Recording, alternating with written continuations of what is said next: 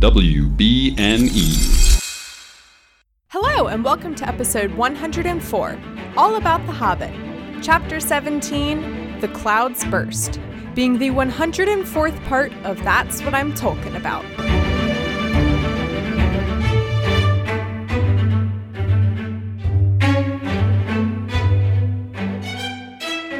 Hello, my name is Mary Clay. If that's too complicated for you, just call me MC. And today I am joined by Cam and Maggie of Second Breakfast. Welcome. Hello. Hi. Thank you so much for having us. We're so excited. Yeah, I love getting fellow Lord of the Rings and Tolkien podcasters on. It's always a fun time to compare notes and journeys. So thank you so much for coming on. Yeah, absolutely. So why don't you guys tell me a little bit about your backgrounds with Lord of the Rings and Tolkien? How did those things come into your life? For sure, yeah. So we've always loved the movies. We watched them together a lot back in college, and it was like a big bonding thing for us, but we'd never read the books. Well, we both read The Hobbit, right? You read The Hobbit? I read it during a hurricane. Okay. So I wasn't really paying attention. What hurricane? Yeah, was it Ike? I Yeah. moved to Texas, and like a second later, there was a major hurricane. And I had no idea how to read fantasy beyond like Harry Potter. Yeah. All I remember is turning the pages and eventually a dragon. Yes. Pretty I much. was like 14. Yeah. But so and I'd read it like in high school sometimes. We were like, we want to read The Lord of the Rings at some point, and then we came up with the idea to do a podcast about it. But we put it off because we were like both in grad school and living in different parts of the country, and it wasn't very feasible. But like finally last year, right at the start of the pandemic, Cam finished up his master's, and we were like, I think it's time to start the podcast. So we just like jumped right in with The Hobbit, and that's kind of been our journey from there. Yeah, so we do a chapter every week, and we started with The Hobbit, and Maggie does a quick recap at the beginning, and then we go through all sorts of theories and questions. We have some theories that have been going throughout the books that we've talked about, like Yeah. Gandalf's magic and what we think of him as a terrible father figure. It's fun, and I think we had to remind ourselves at some point that it's not homework and that we can be Yes. goofy. But we're halfway through Two Towers now, and it's been really rewarding. Yeah, absolutely. Well, and like the other concept of our show is called Second Breakfast. And so like we do all that with the chapter. And then we have a Second Breakfast segment where we just talk about anything. Sometimes we talk more about Tolkien. Sometimes, Cam, you bring in Christopher Tolkien's notes and stuff like that. Yeah. But then other times we're just talking about other art, like movies we've been watching or... Sometimes relevant to the chapter, sometimes just something we experienced that week. Yeah, right. One time, like, I think we had a really long discussion about the benefits of audiobooks versus reading hard copy, things like that. Yeah, we did a big thing a couple weeks ago about the death of the author and how it affects like the perception of that person's work. Yeah. So it can be more freeform than just whether or not we liked the chapter, because we've had a lot of duds lately. We really have. That first half of Two Towers. Two Towers struggles. I was gonna ask so like when you say you're halfway through Two Towers, does that mean you're on to the Sam Frodo We just got plotline there. yet? We just did our first one, and I listened to your episode for that chapter, and I was so glad you felt the same way. It's the first Two Towers, I remember really enjoying the first half, or at least the majority of it, and then that second half, not a huge fan. Oh, great. So good. Can't wait to dive in. I wish you luck. Oh, thanks. Yeah, it's been interesting because like when Tolkien's on, he's on, and it's so great. And then there are moments where you're like, why are we talking about trees for 45 pages? What are we doing? But it's been fun to dive in and talk about, and there's always stuff to grab onto. There's always things to dissect, even if like we're a bit bored by the plot. Yeah. So Yeah. it's been great. So question for y'all, what has been one of your favorite theories that you've discussed that's maybe something that people haven't thought about before? Well, it was funny. I read the chapter again to prepare for this, and I listened to a bit of our episode because I don't remember. The second we stop recording, I forget everything we've ever said. It's all gone. Same. Oh my God, same. Oh my God. When it comes time to writing the episode descriptions, I'm like, yeah. I know If we don't, I don't know what happened. If we don't do them right, like literally right when we hit stop recording, we will have no idea what we talked about. it's impossible. So I It's listened. truly a phenomenon with podcasters. Yes. We're like, I don't know what this episode is about, but you should listen to it. Like, oh, did I say that? I don't like remember. and subscribe. Yeah, right. One of our big ones has been about Gandalf and the birds. That we think he basically controls all the birds in Middle Earth. And a theory I'm sure I'll get into when we're talking about it is that we also think Gandalf the Grey has control of the weather. And we did spend about a year talking about who the narrator might be of the story, and eventually gave up and decided it's just Tolkien. It's nobody. Yeah, we were like, maybe it's Gandalf, maybe it's Bilbo, maybe There's it's one Aragorn. chapter where it was Aragorn. And it's nobody. But it's nobody. but yeah, it's been fun to dive in. Yeah. And like Cam always has weirder theories than I do, and I'm like, you're so wrong. But then it's fun to talk about. So yeah. Sometimes those are the theories that are more that like I love discussing, particularly with Harry Potter, because I know a whole lot more about Harry Potter than Lord of the Rings.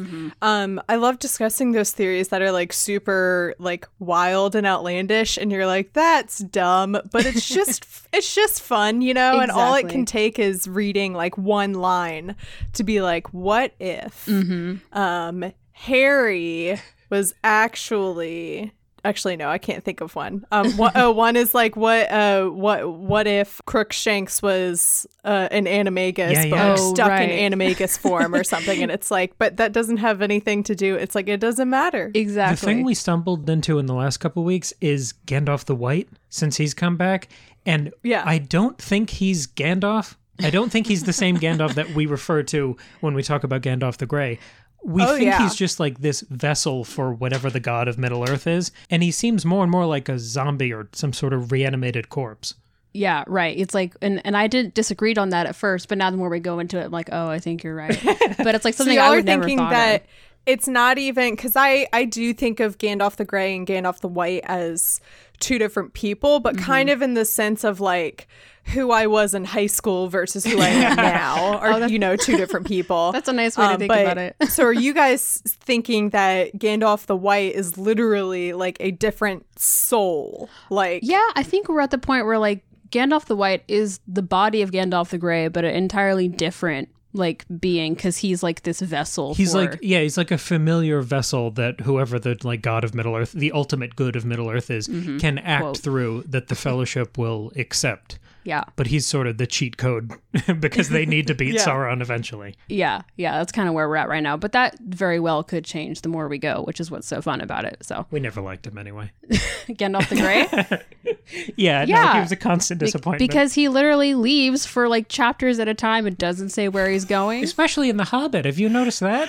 The previous chapter is when he shows up. It's literally on the last page of the previous chapter. And the previous chapter is the shortest chapter, I think, Tolkien in all of Lord of the Rings and The Hobbit. I think it's the shortest chapter at all. And on the last page of this chapter, it's like an old man wrapped in a cloak walked out of a tent and patted Bilbo on the shoulder. And I screamed and I just lost my mind because I was like, you sly motherfucker. Yeah, exactly. Gandalf the Grey. And like, I love the chaotic energy of Gandalf the Grey. I do too. It's just amazing. Yeah, he just disappears and it's like, can you provide any answers or context? Nope. No, have fun. Yep. I'm just going to give you some vague hints about what I'm doing and about, your future and if you're going to die, but okay, bye. Yeah. It's fun. But yeah, he does a bit less of that as Gandalf the White, we're finding. So yeah, he doesn't. He's not as. He has to be serious now. Yeah. Because his first chance as a wizard, he didn't do very well, and now that he's back as Gandalf the White, he's like, oh my god, I have to take this job seriously now. Yeah, right, exactly. Like if you get a bad like performance review at work and you're like, oh, I might be fired, I need to like ramp it up and take this seriously now. I guess I can't leave for months at a time and not tell people where I'm going. Yeah. Exactly. Now I just like thinking of Gandalf the Grey and Gandalf the White. Now I just like thinking of it in terms of like in a corporate setting of like, his boss, the CEO, sat Gandalf the Grey down and was like, hey, look, we got to have a discussion about your career and your position here. Because while we love you, when you're here, you distract everyone in the office. waste office resources. Oh, absolutely. They're rebranding. Yeah. You go on vacations for months and weeks at a time and you tell no one. Yeah, exactly. You got to step it up or you're going to be fired. Yeah, right. I like that way of thinking about it. And then perhaps we'll see more Gandalf in this chapter. I wonder. The previous chapter ended with, or I guess in the previous chapter in general, it was about Bilbo bringing the Arkenstone to the elves and the men and saying, use this as a bargaining chip. And I'm going to go back with the dwarves and hopefully they won't kill me. I know. He just like kind of like sneaks back in, right? He's like, okay, Bomber, you can stop keeping watch, and just like sneaks back in and nobody knows. Isn't that which I thought was very like brave of him because I would have been like, here's the Arkenstone, you can use it if you want, I'm going home, bye. I know, like to be like, I just gave away their, like I just betrayed all these dwarves, but now I'm just gonna go back in and pretend like nothing happened and it's all gonna be fine. Yeah, exactly. Yeah. So that's exactly what's happened at the start of this chapter is he's back with the dwarves and he's pretending like everything is fine. Love it. And a messenger comes running up the path. And the way that this was phrased, and I think because everyone is getting excited for the Summer Olympics too, I was just imagining, because it says, soon a single runner was seen hurrying along the narrow path. And in my mind, I was just imagining someone running with like the Olympic torch, but it's the Arkenstone. Exactly. Just being like, I come with a message. Yeah.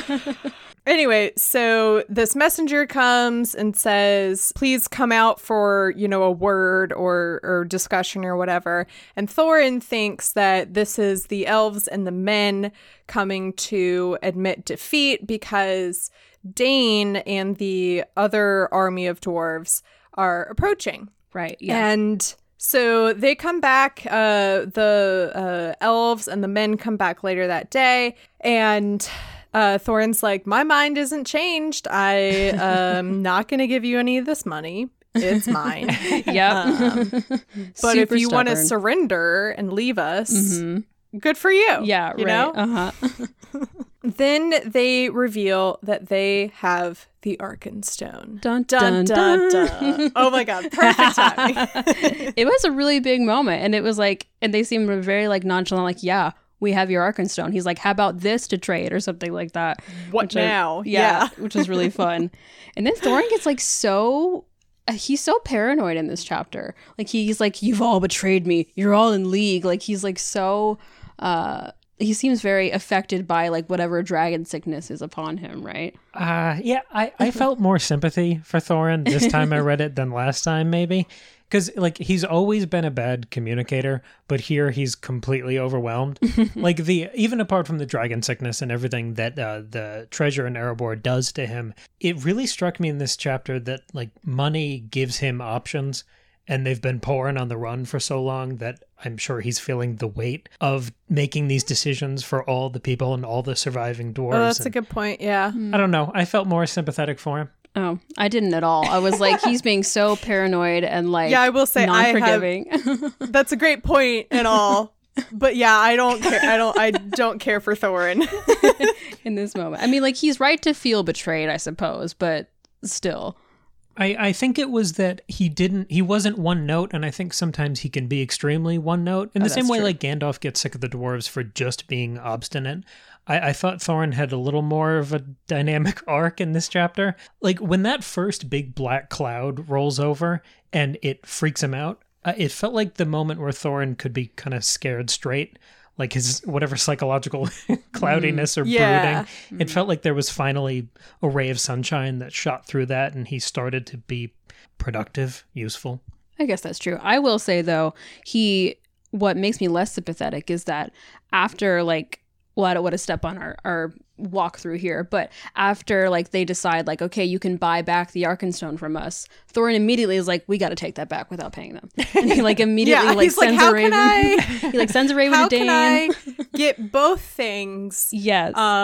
For no money. Yes, exactly. He immediately is like trying to cheat them out of their bargain. And like when the guy comes back to like collect payment, he like shoots arrows at him. He's like, no, we're not doing that. So a little less sympathy there with Thea. I'm trying. I don't know. No, that's a great point, because he is the king. What his official? It's something to do with the king of the mountain or king under the mountain. I think they're used remember interchangeably.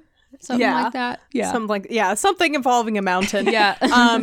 He has this you're totally right that he does have this, like responsibility kind of thrust on him, and this pressure of like, okay, we've gotten like our people's, inheritance and wealth back. Like we've done it. The thing that ruined our lives and killed so many of our people, and scattered us and totally ruined our land.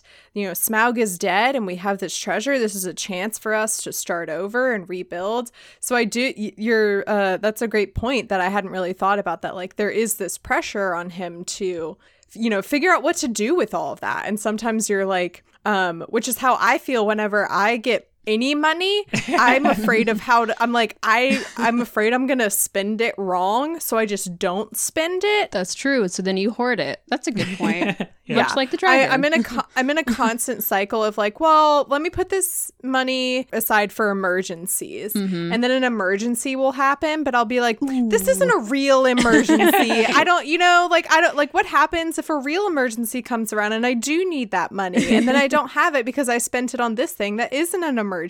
Oh yeah. And then it's just that cycle all over. Very easy to justify yourself out of it. Yeah, for sure. So you guys mentioned the phrase dragon sickness, and that's something that I've kind of been talking about with the treasure and everything, is wondering whether the treasure itself has this effect on dwarves in general, or if it's if Smaug had some kind of like magical, something to do with the treasure, and that's why it's had this negative effect. I feel like we talked about this a lot when we were reading through it, and I don't know what we ended up on. I think that it's unrelated to Smaug. I think that it has to do more with, again, I don't know if it's the treasure in Erebor specifically, or if it more has to do with any sort of wealth or riches that's involving dwarves. I think dwarves seem to be specifically susceptible to what Tolkien calls dragon sickness, which I just think is his way of describing greed and corruption. I don't know what you thought about it, Cam, though. I don't remember. Yeah, it was kind of rewarding to reread this now, because I couldn't help compare the Arkenstone and the ring. And I do believe there's some sort of magical stink that Smaug puts on the gold in Erebor, but the Arkenstone is just like a rock in the pile. It seems more benign to me than maybe the rest of the gold or some freaky gold cup. Like, I feel like the Arkenstone reveals people's motivations for whether or not they want it, and the way Bilbo used it as a political tool, and it didn't seem to like act on his mind in the same way the ring acts on whoever is bearing it. So it seemed like less of a magical device than the ring. I don't know if that's just because I'm reading Lord of the Rings right now, but that's how it hit me. No, true. I totally like saw that happening when, and of course there are only like really small pieces that Tolkien wrote about like the way that the treasure is affecting the dwarves and Thorin. He writes about it like very briefly, where like all of a sudden they are like greedy, and you can see this effect on Thorin. And I talked in previous chapters how like I would have liked to have an additional scene or something where you're actually seeing more of that. I totally saw. I was like, Tolkien wrote this part about like a treasure having a negative, like a magical treasure of some kind having a negative effect over people. And he was like, that's an interesting idea. Maybe I should explore that more in depth later on. Yeah. And even with that, the rules are usually kind of opaque with the ring. And I was thinking the thing you just said about emergencies, there's something strange here with the ring and the way the dwarves are so rigid in even their treatment of Bilbo. It doesn't feel like they ever accept him. And their principles make them so stubborn that Bilbo never feels comfortable with them. Gandalf never feels comfortable with them. And it almost feels like a system of rules that are placed on magic in a fantasy series where you'd be able to know like the rules of physics maybe. But here, I don't know. The Arkenstone doesn't seem to have that. You mean compared to the rest of the treasure? Yeah, like there's a moment at the end of this chapter where Thorin refers to his allies, and it's the first time that he means anyone who's not a dwarf. Like he's the battle's gone on long enough that the five sides have kind of consolidated into everyone except the goblins, and he's referring to everyone, and it feels like he's breaking some of that rigidity that he's had his entire life. Well, yeah, see, now I'm thinking that maybe the treasure itself is some kind of curse. Like, if you're saying that he, like, gets out of the mountain and that he kind of breaks free of that. And I think, and again, I don't know if this is Smaug who's the one who's, like, cursing or corrupting the treasure, but I think the treasure itself might have some sort of corrupted quality to it, especially because early on when Thorin is accusing Bilbo of stealing the Arkenstone and he's all upset about it, the narrator says, and already so strong was the bewilderment of the treasure upon him, he was pondering whether he might not recapture the Arkenstone and withhold the share of the reward. And I was like, bewilderment of the treasure feels like he's like hinting at this like way to describe the treasure as this, it's corrupted and evil and is affecting Thorin in some kind of way. So yeah, once he breaks free of that and he literally leaves the mountain and has physical distance, maybe that's what kind of helps him escape that bewilderment. Yeah, it's like I'm trying to think because the title is super interesting to me, just The Clouds Burst, because it's the second chapter with clouds in the title. And the thing I kind of... And I never really even talked about that in the the Gathering of the Clouds. I never really talked about the name of that chapter either, where like there have been some really literal chapter names for sure. Yep. Where like Bilbo literally says like, well, we're really out of the frying pan and into the fire with this one, and then that's the name of the chapter. And that's definitely a lot more, the clouds, the Gathering of the Clouds, and then the Clouds Burst is definitely like a lot more metaphorical. But I guess with in this chapter you get kind of more literal because there are these like literal actual dark like clouds happening as like this battle reaches its climax and stuff. Sure, Exactly. but it also runs in parallel with Thorin's arc. Because he is clouded through those scenes once they get to Erebor. Like, this is the longest location in The Hobbit, the Lonely Mountain. And it's interesting that as we sort of get used to it, he gets kind of stuck in his ways. But all of that cloudiness does seem to break in this chapter when a bigger threat arises than what to do with the gold. And when we were talking before about Gandalf's magic possibly being related to the weather with the birds, even when he knocks out the trolls, he basically uses light. He breaks that rock and light shines in and that nukes the trolls. Like there's this running tradition of weather relating to his magic. Here, the thing that breaks Thorin's cloudiness is that big black cloud that presages all of these orcs and scary people who are about to march on him and kill him. And those like mortal concerns overrule whatever politics have kind of clouded him. So I don't know. I don't, like you said, I don't think the titles are always that interesting, but here it does seem to pertain to like 4 different things. Yeah, I think you thought a lot harder about this one maybe than some others. Yeah, that's a great way to look at it. Of like in the previous cloud name chapter, Thorin's thoughts are very much being clouded by the treasure and everything, and then here by the end of the chapter his head is cleared and his eyes are open to like, oh, there are more important things happening right now than this treasure. The way you mentioned Gandalf kind of showing up in a hurry as the old man in the last chapter, Gandalf. Even thinking about that troll moment where he like slams down the staff and then Gandalf has arrived, like him just slipping in as the old man in the last chapter, he doesn't have a big dramatic entrance, which suggests like the stakes are higher and he can't pay attention to aesthetics and performance right now. If he is controlling the weather that kind of breaks for Thorin here, I don't know. I think he's already had that kind of under the radar presence where he needs Thorin to be rallied. He doesn't need him to be weak. So pushing him in the right direction with something indirect or metaphorical like the weather enables him to still be the big hero in the armor at the end of the chapter instead of like challenged for his alpha status. That's a good point. He's a delicate character. He can have Thorin. the clouds literally burst and like the lightning flashing and stuff instead of him just showing up with his staff. Yeah, that's true.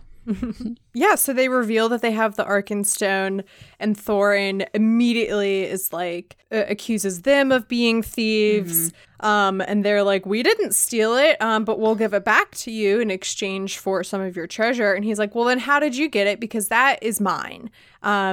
And Bilbo very bravely, like, volunteers very bravely himself as tribute, basically. Yes, he does not try to like lie about it. Like, he's like kind of like freaked out in the corner, but then he's like, I did it. Like, he's not at all holding back. I gave it away. It was me. I burgled it. It was me. Yeah. And Thorin turns on him immediately. Oh yeah. And starts yelling at him, which is he says, you undersized burglar. Which I just think is funny because, like, that's kind of the whole point of why they hired him. Exactly. He literally did what you told him to do. So I don't know what you want. Yeah, exactly. Thorin's like, I only wish Gandalf were here so he could beat the crap out of you. And it's funny how you mentioned that, like, Gandalf in the previous chapter didn't have a dramatic entrance. Right. Because he has one now. Exactly. Yeah. He's like, where Thorin is like, I wish Gandalf were here. And then it says, stay, your wish is granted, said a voice. The old man with the casket threw aside his hood and cloak. Here is Gandalf, and none too soon, it seems. If you don't like this is so cute. If you don't like my burglar, please don't damage him. Yes, I did like that one a lot. Daddy's here to save the day. He's so much more politically nuanced than Bilbo is, obviously, because he's had so much more experience. But, like, Bilbo challenges Thorin in a direct way. Like, that's a confrontation, and Thorin goes nuts. Yeah, it's so bold. Gandalf, like, announces his arrival, but he doesn't really address what Thorin's doing wrong. In as direct a way as Bilbo did. Like, working with that theory that he's acting through the clouds and he makes it all stormy to get Thorin worried about the real enemy. Like, that's a much more indirect, more politically savvy way to deal with Thorin than to just grab his family jewels and challenge him in front of all of his friends. Yeah, it's like Bilbo has like a sort of a naive courage to him. Yes. But it's effective. So it's like, it's nice to show like the difference between all the experience in the world and literally no experience. It's very pure. Yes. Which like makes me worried for him. Yeah, which is what's so funny because then Thorin like accuses Gandalf of, you know, working together to get the Arkenstone and stuff. And then just talking about like Bilbo being super, you know, unexperienced and everything, he says, I am sure this is all very uncomfortable.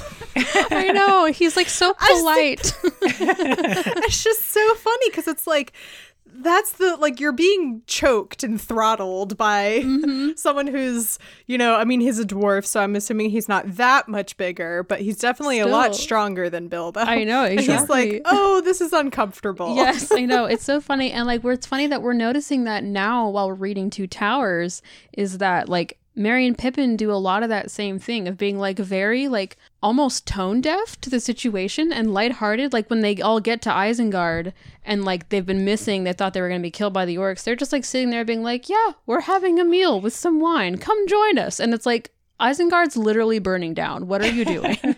That is, side note, that is my favorite scene in, I think, like all of the Lord of the Rings movies.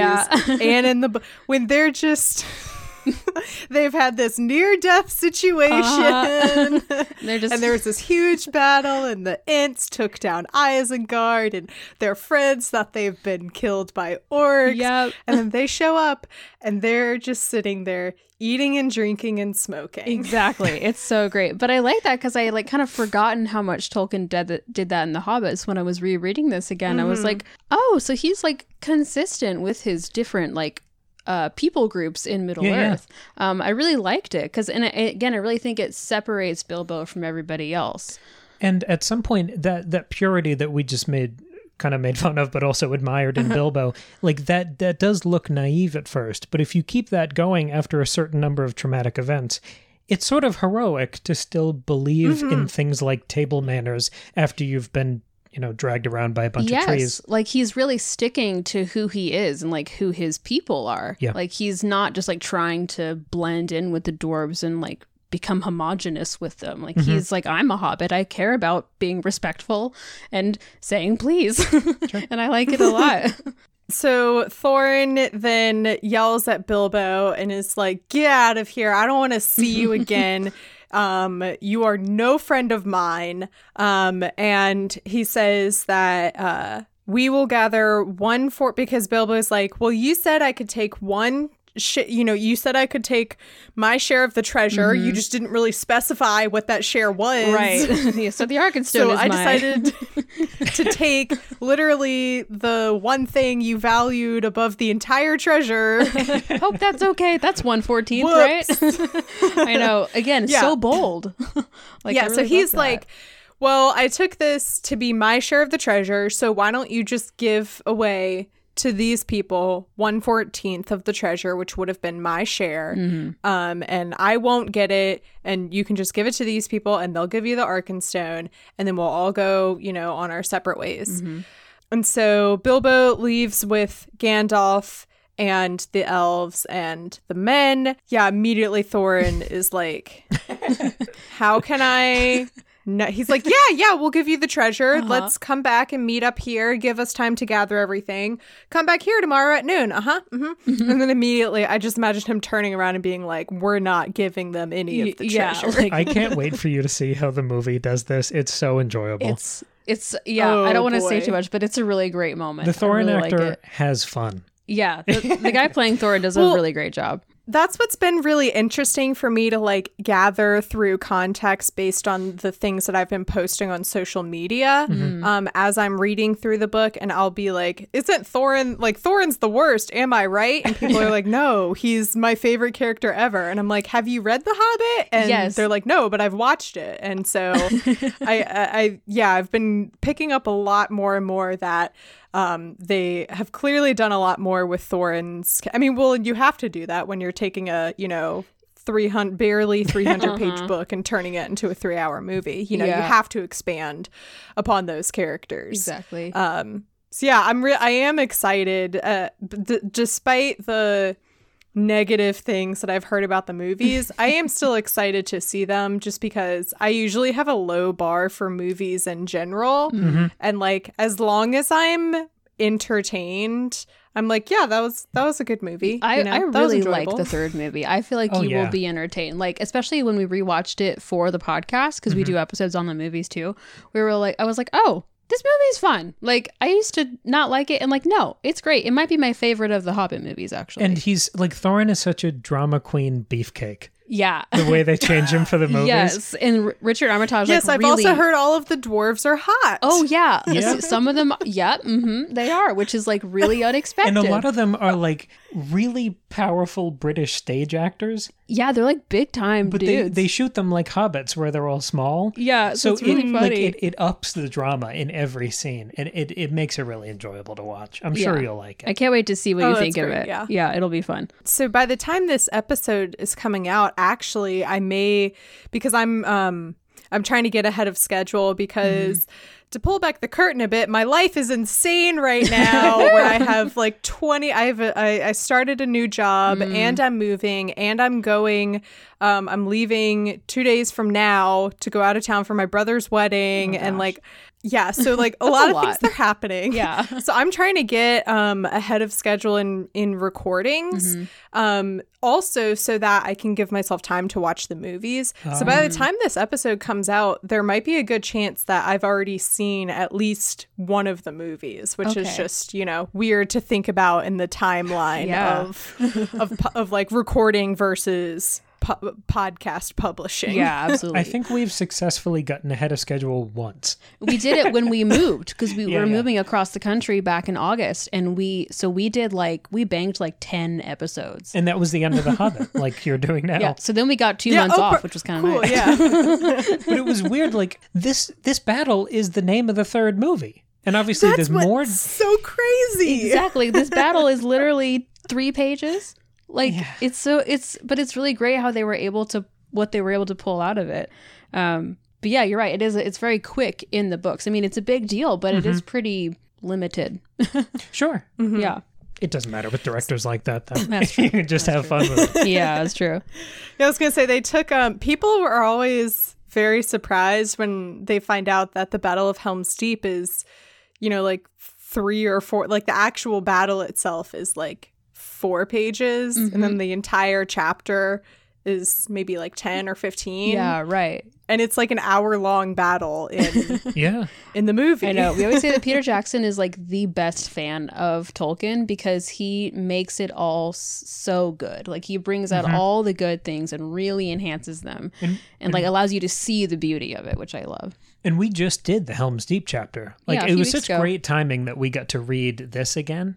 Yes. Because I mean, it took him like 18 years to write all of Lord of the Rings. So obviously he's going to have like greater writing chops by the time he's done with that. But this does feel grand and mythical to me in moments like Helm's Deep does. Yes, this very much felt like a preview of what he does a lot more of in The Lord of the Rings. It was like he was getting here and he was like, I really am interested in like diving into like big political like grand scope battles, and then he did it, and then he was like, I'll write a sequel, and then spent 18 years writing thousands of pages. But yeah. It's fun to like get that little preview here and to kind of like see the evolution a bit.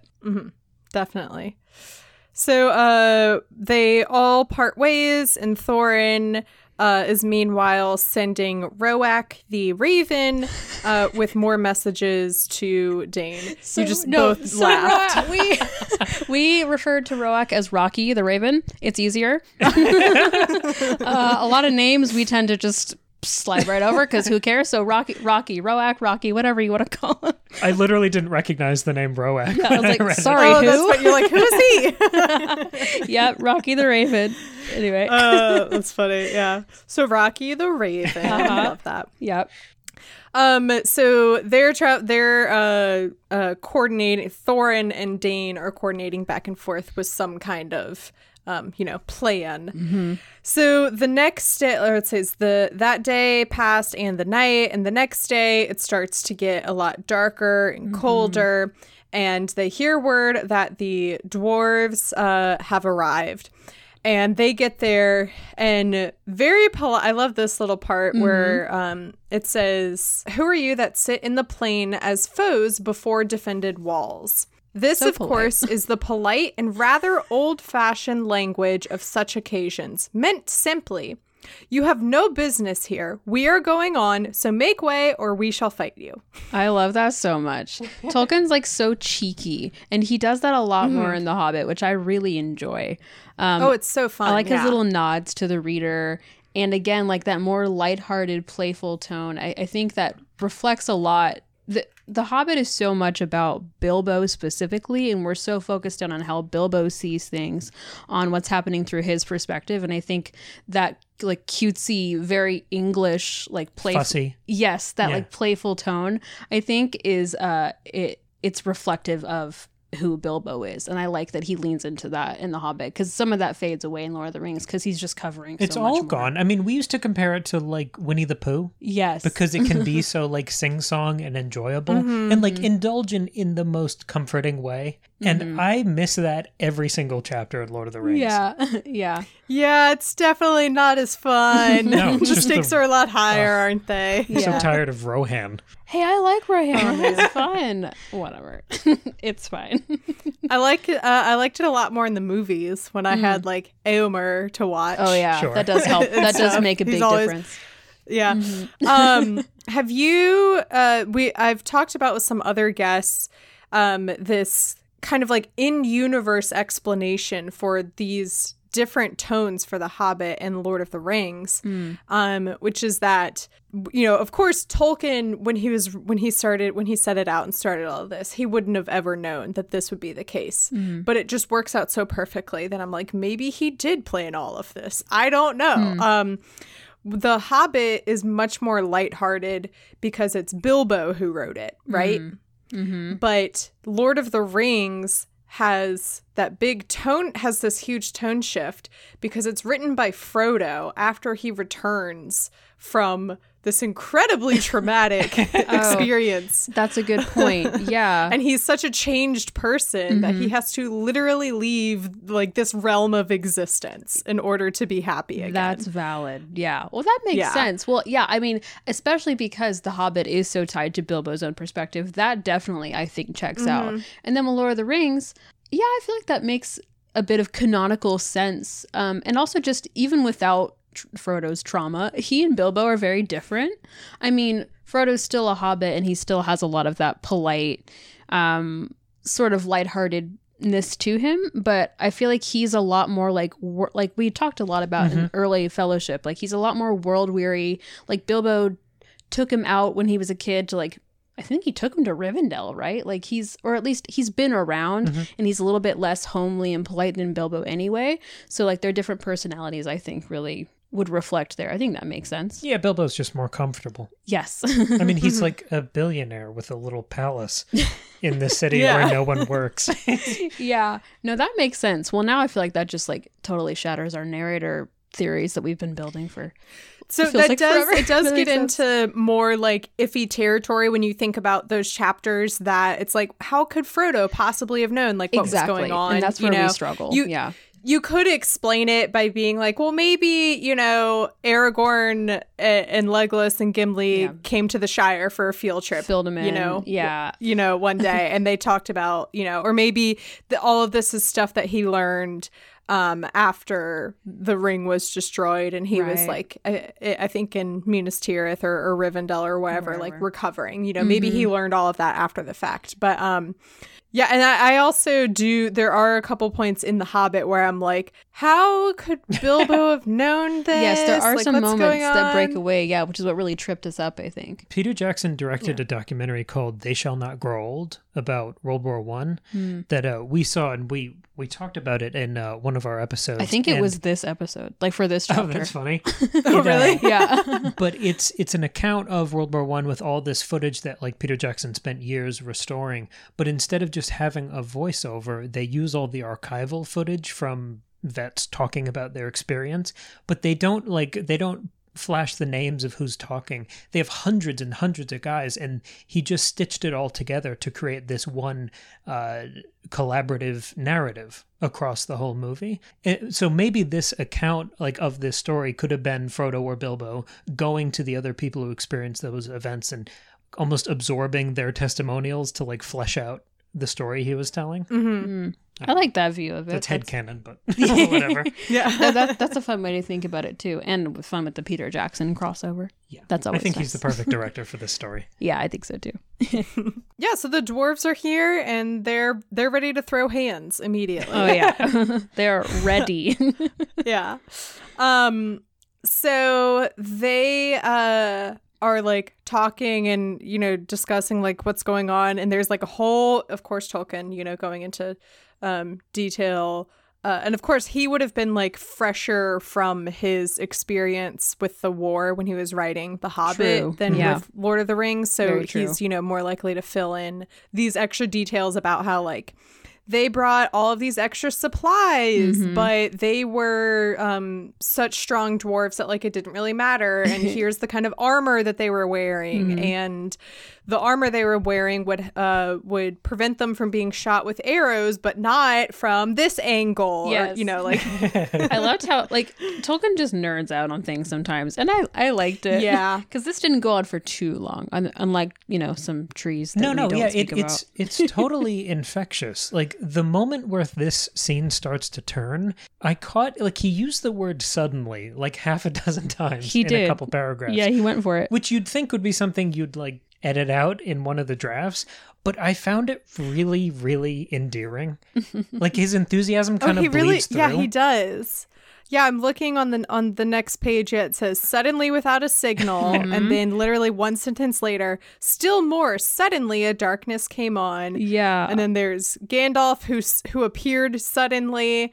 Yes, I joke that J.R.R. Tolkien, and granted, like the concept of like editing a book was very different in, the 1930s and the 50s when he was writing than it is today.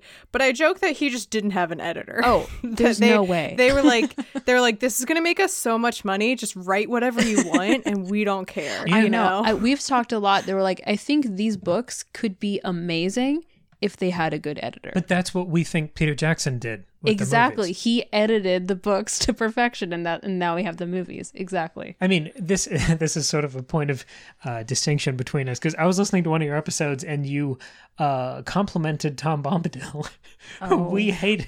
Look. Oh my God. So here's the thing. Kind of like how I love how chaotic Gandalf the Grey is. I fully recognize that Tom Bombadil, it makes no narrative sense. There's no reason Absolutely for not. him to be there. It makes no sense.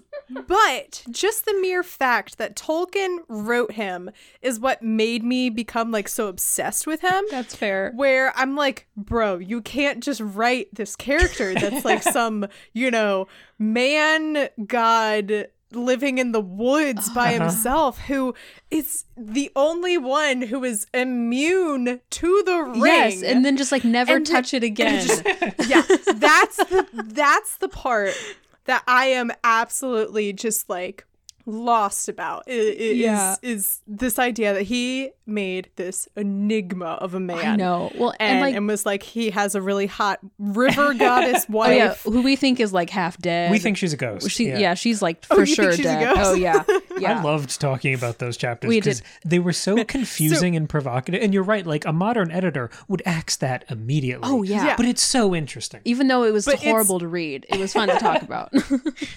Oh, I thought it was so fun. I loved reading those chapters because at that point, up until then, it's like, okay, like can we leave the Shire already? Can we like let's go. Hey Frodo, Gandalf told you like 20 pages ago that you need to leave with this ring. Yeah, and it's kind of maybe you should start doing that soon. Like, oh my God, I know. So it's this like breath of not fresh air, but it's definitely like different air. Yeah. Well, when you get to Tom Bombadil. And what I admire about it is that I think we like learned that he thought of Tom Bombadil way early on, and then when he was like writing Lord of the Rings, he was like, I gotta include this character, and I think he just kept it like out of sheer like stubbornness. He was like, I love this character. Yeah. It's gonna be in here. It makes no sense. I'm about to ruin, for anyone who hasn't watched How I Met Your Mother in the year 2021, I'm about to ruin it. Where the creators, when they started the show, they knew how it was going to end. And they knew that they were going to have Ted, the main character, end up with Robin, who is this character that in, I think, the pilot episode, they set up as she is not the mother, the titular How I Met Your Mother character. Yeah. And so they came up with this ending before they had, I think it was like 8 or 9 seasons. Yeah, it was quite a lot of, character development and writing and, thinking of plots that they hadn't even thought of. And they still wrote that original ending that they came up with like 10 years prior. And it was not good. And the entire How I Met Your Mother fandom, at least I was like, I don't accept that ending. That's not what happened at all. That's a terrible ending to completely undo all of this like character development that you've done for other characters, and then also like set up the mother as a character that we now love and we're rooting for and cheering for, and then they're like, she's dead. Yeah, like, right. of a vague illness. Yeah. And like that's what, so when you come up with those ideas that you're like, this is what sparked, I don't know, like the creativity to create this thing, and then you're like, wait, I'm not sure it fits in anymore, but maybe I can include it anyway and it'll be fine. And a lot of the times it's not fine. Exactly. Yeah, I mean, Tolkien had some of that. Like, we've been reading Christopher Tolkien. His son wrote all those books basically dissecting his father's drafts and ideas and what changed along the way. And Tolkien wrote constantly about that one little line at the end of The Hobbit where he says, Bilbo lived for the rest of his life, blah, blah, blah, happy and boring. And then when he started writing Lord of the Rings, he was like, okay, well, then there's nowhere I can go with his character. So we had to pick a new one. Do you break those creative constraints that you set for yourself, or are you bound to them forever? Yeah, right. As a reader, I don't care. Like, just tell a good story. I know. Right? I think it takes a lot. Like, that's like the mark of a good writer is when they can like break free from their own, like what they thought they wanted to do and like pay attention to like what audiences want or what's working and what's not working, and to just, I mean, it's the kill your darlings thing, right? Sure. So Yeah. I think Tom Bombadil was a darling we could have killed. Yeah, I was going to say, yeah, Tom Bombadil is one of Tolkien's darlings that he was like, nope, It's not. staying He's in. like, never. Yeah. And that is where we are going to leave this week's episode. I had a marvelous conversation with Cam and Maggie, and we talked for nearly 2 hours, so I decided to split it into 2 parts, which is very fitting because this is the climax of The Hobbit, too. So come back next week for more of this chapter discussion with Cam and Maggie. And you can listen to the Second Breakfast podcast and follow all of their social medias using the links in the episode description. And make sure you're listening all the way to the end of the podcast because there's a special little announcement towards the end.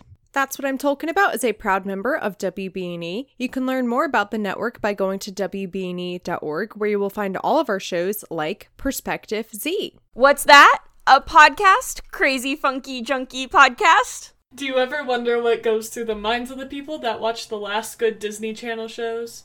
Or if you can wear skinny jeans and a side part without looking old? Well, then you should check out our podcast, Perspective Z, hosted by us, Katrina And Rachel. We discuss TikTok trends, politics, new co-hosts, Hey! and everything in between to give you our perspective as 2 Gen Z ladies trying to figure out our place in the world. Listen along to hear our thoughts and opinions as Katrina enters the world as a high school grad and Rachel figures out her next steps. So, make sure to check out new episodes of Perspective Z every Monday on the WBNE network at WBNE.org or wherever you get your podcasts. Now on Spotify. Toodles! The cover is by Graphite, aka Vaishon Brandon. You can support him on Instagram at graphite.vmb. You can get merch for That's What I'm Talking About by going to tpublic.com/user/talkingaboutpod or following the link in the episode description. You can find the podcast on Twitter and Instagram at talkingaboutpod. You can find me on Twitter at MCWattsUp and Instagram at MCTurndownForWhat. You can support the podcast by becoming a patron. Go to patreon.com/talkingaboutpod to explore the different tiers and perks. We just had a hangout as I'm recording this. We just did a hangout today in the Talking About Discord server. So if you want to be a part of those in the future, you can join for $3 a month, or you can become a sponsor like Brendan. Brendan, thank you so much for all of your continued support of the podcast. I appreciate it, especially here in June, Pride Month. As I've mentioned before, I will be donating all of the proceeds that I raised through my Patreon from the month of June to previously the Harry Potter Alliance. Now they are called Fandom Forward. And if you want to help me support Fandom Forward, you can join and become a patron by the end of the month, and all of that money will go to Fandom Forward. Or if you want to support them more directly, you can follow the link in the episode description. And listeners, now is the special announcement that I told you to listen all the way through to the end to hear. Did you follow my instructions? Anyway, as I am recording this outro, I have actually finished reading The Hobbit. What a delightful little tale. And of course, you will hear all of my thoughts in the coming weeks on those episodes. But I'm trying to get ahead of things, and I'm going to go ahead and start collecting questions for a post-Hobbit book, pre-Hobbit movies Q&A episode. So if you have any questions that you want me to answer, whether they are about my impressions of the book now that I've finished it or predictions for the movies, you can email those to tolkienaboutpod@gmail.com. And as I get closer to the date that I record the episode, I will also make sure to post on social media and ask. So if you forget to submit a question to the Gmail, you can follow on social media and make sure to get that reminder there as well. And to close out this week's episode, I'm just going to give some podcast recommendations that I have started listening to recently that I think you guys might also enjoy. So the first is The Friendship Onion. If you haven't already listened to it, it is Billy Boyd and Dominic Monaghan, aka Mary and Pippin's podcast. And at first I was worried. I was just going to give it a cursory listen to and see what it was about, thinking that it would just be a lot of Lord of the Rings stuff. And no offense, y'all, but I already do a lot of Lord of the Rings stuff. I don't need to listen to it as well. You know, that's a lot of Lord of the Rings in the life of someone who isn't necessarily a diehard fan of Lord of the Rings, but it's so delightful and wonderful. It's really just them talking about like their friendship and relationship through the years, and they do share a lot of like fun behind the scenes Lord of the Rings stuff from filming. They had Elijah Wood on. His laugh is so infectious. Oh my God. So definitely check it out. It's very wonderful and delightful. And the second podcast I want to recommend is an Avatar: The Last Airbender rewatch podcast, and it is hosted by the voices of Zuko and Korra, Dante Bosco, and Janet Varney. And they have this wonderful chemistry. They get to share, they're both kind of geeking out on this series as they're rewatching it. And as of right now, I think there's just 2 episodes out, and one of them they sit down and talk with the creators of the show. So if you're a fan of Avatar: The Last Airbender like I am, definitely check that out, and check out The Friendship Onion. I think those are 2 podcasts that like the Venn diagrams of my listeners and listeners who will enjoy those podcasts, I think, are complete circles. All that being said, I don't know, have a good week. I'm very exhausted. I have to finish editing this episode that comes out in 45 minutes, and then I have to finish packing tomorrow to move out of my house the day after that. So that's what I'm talking about.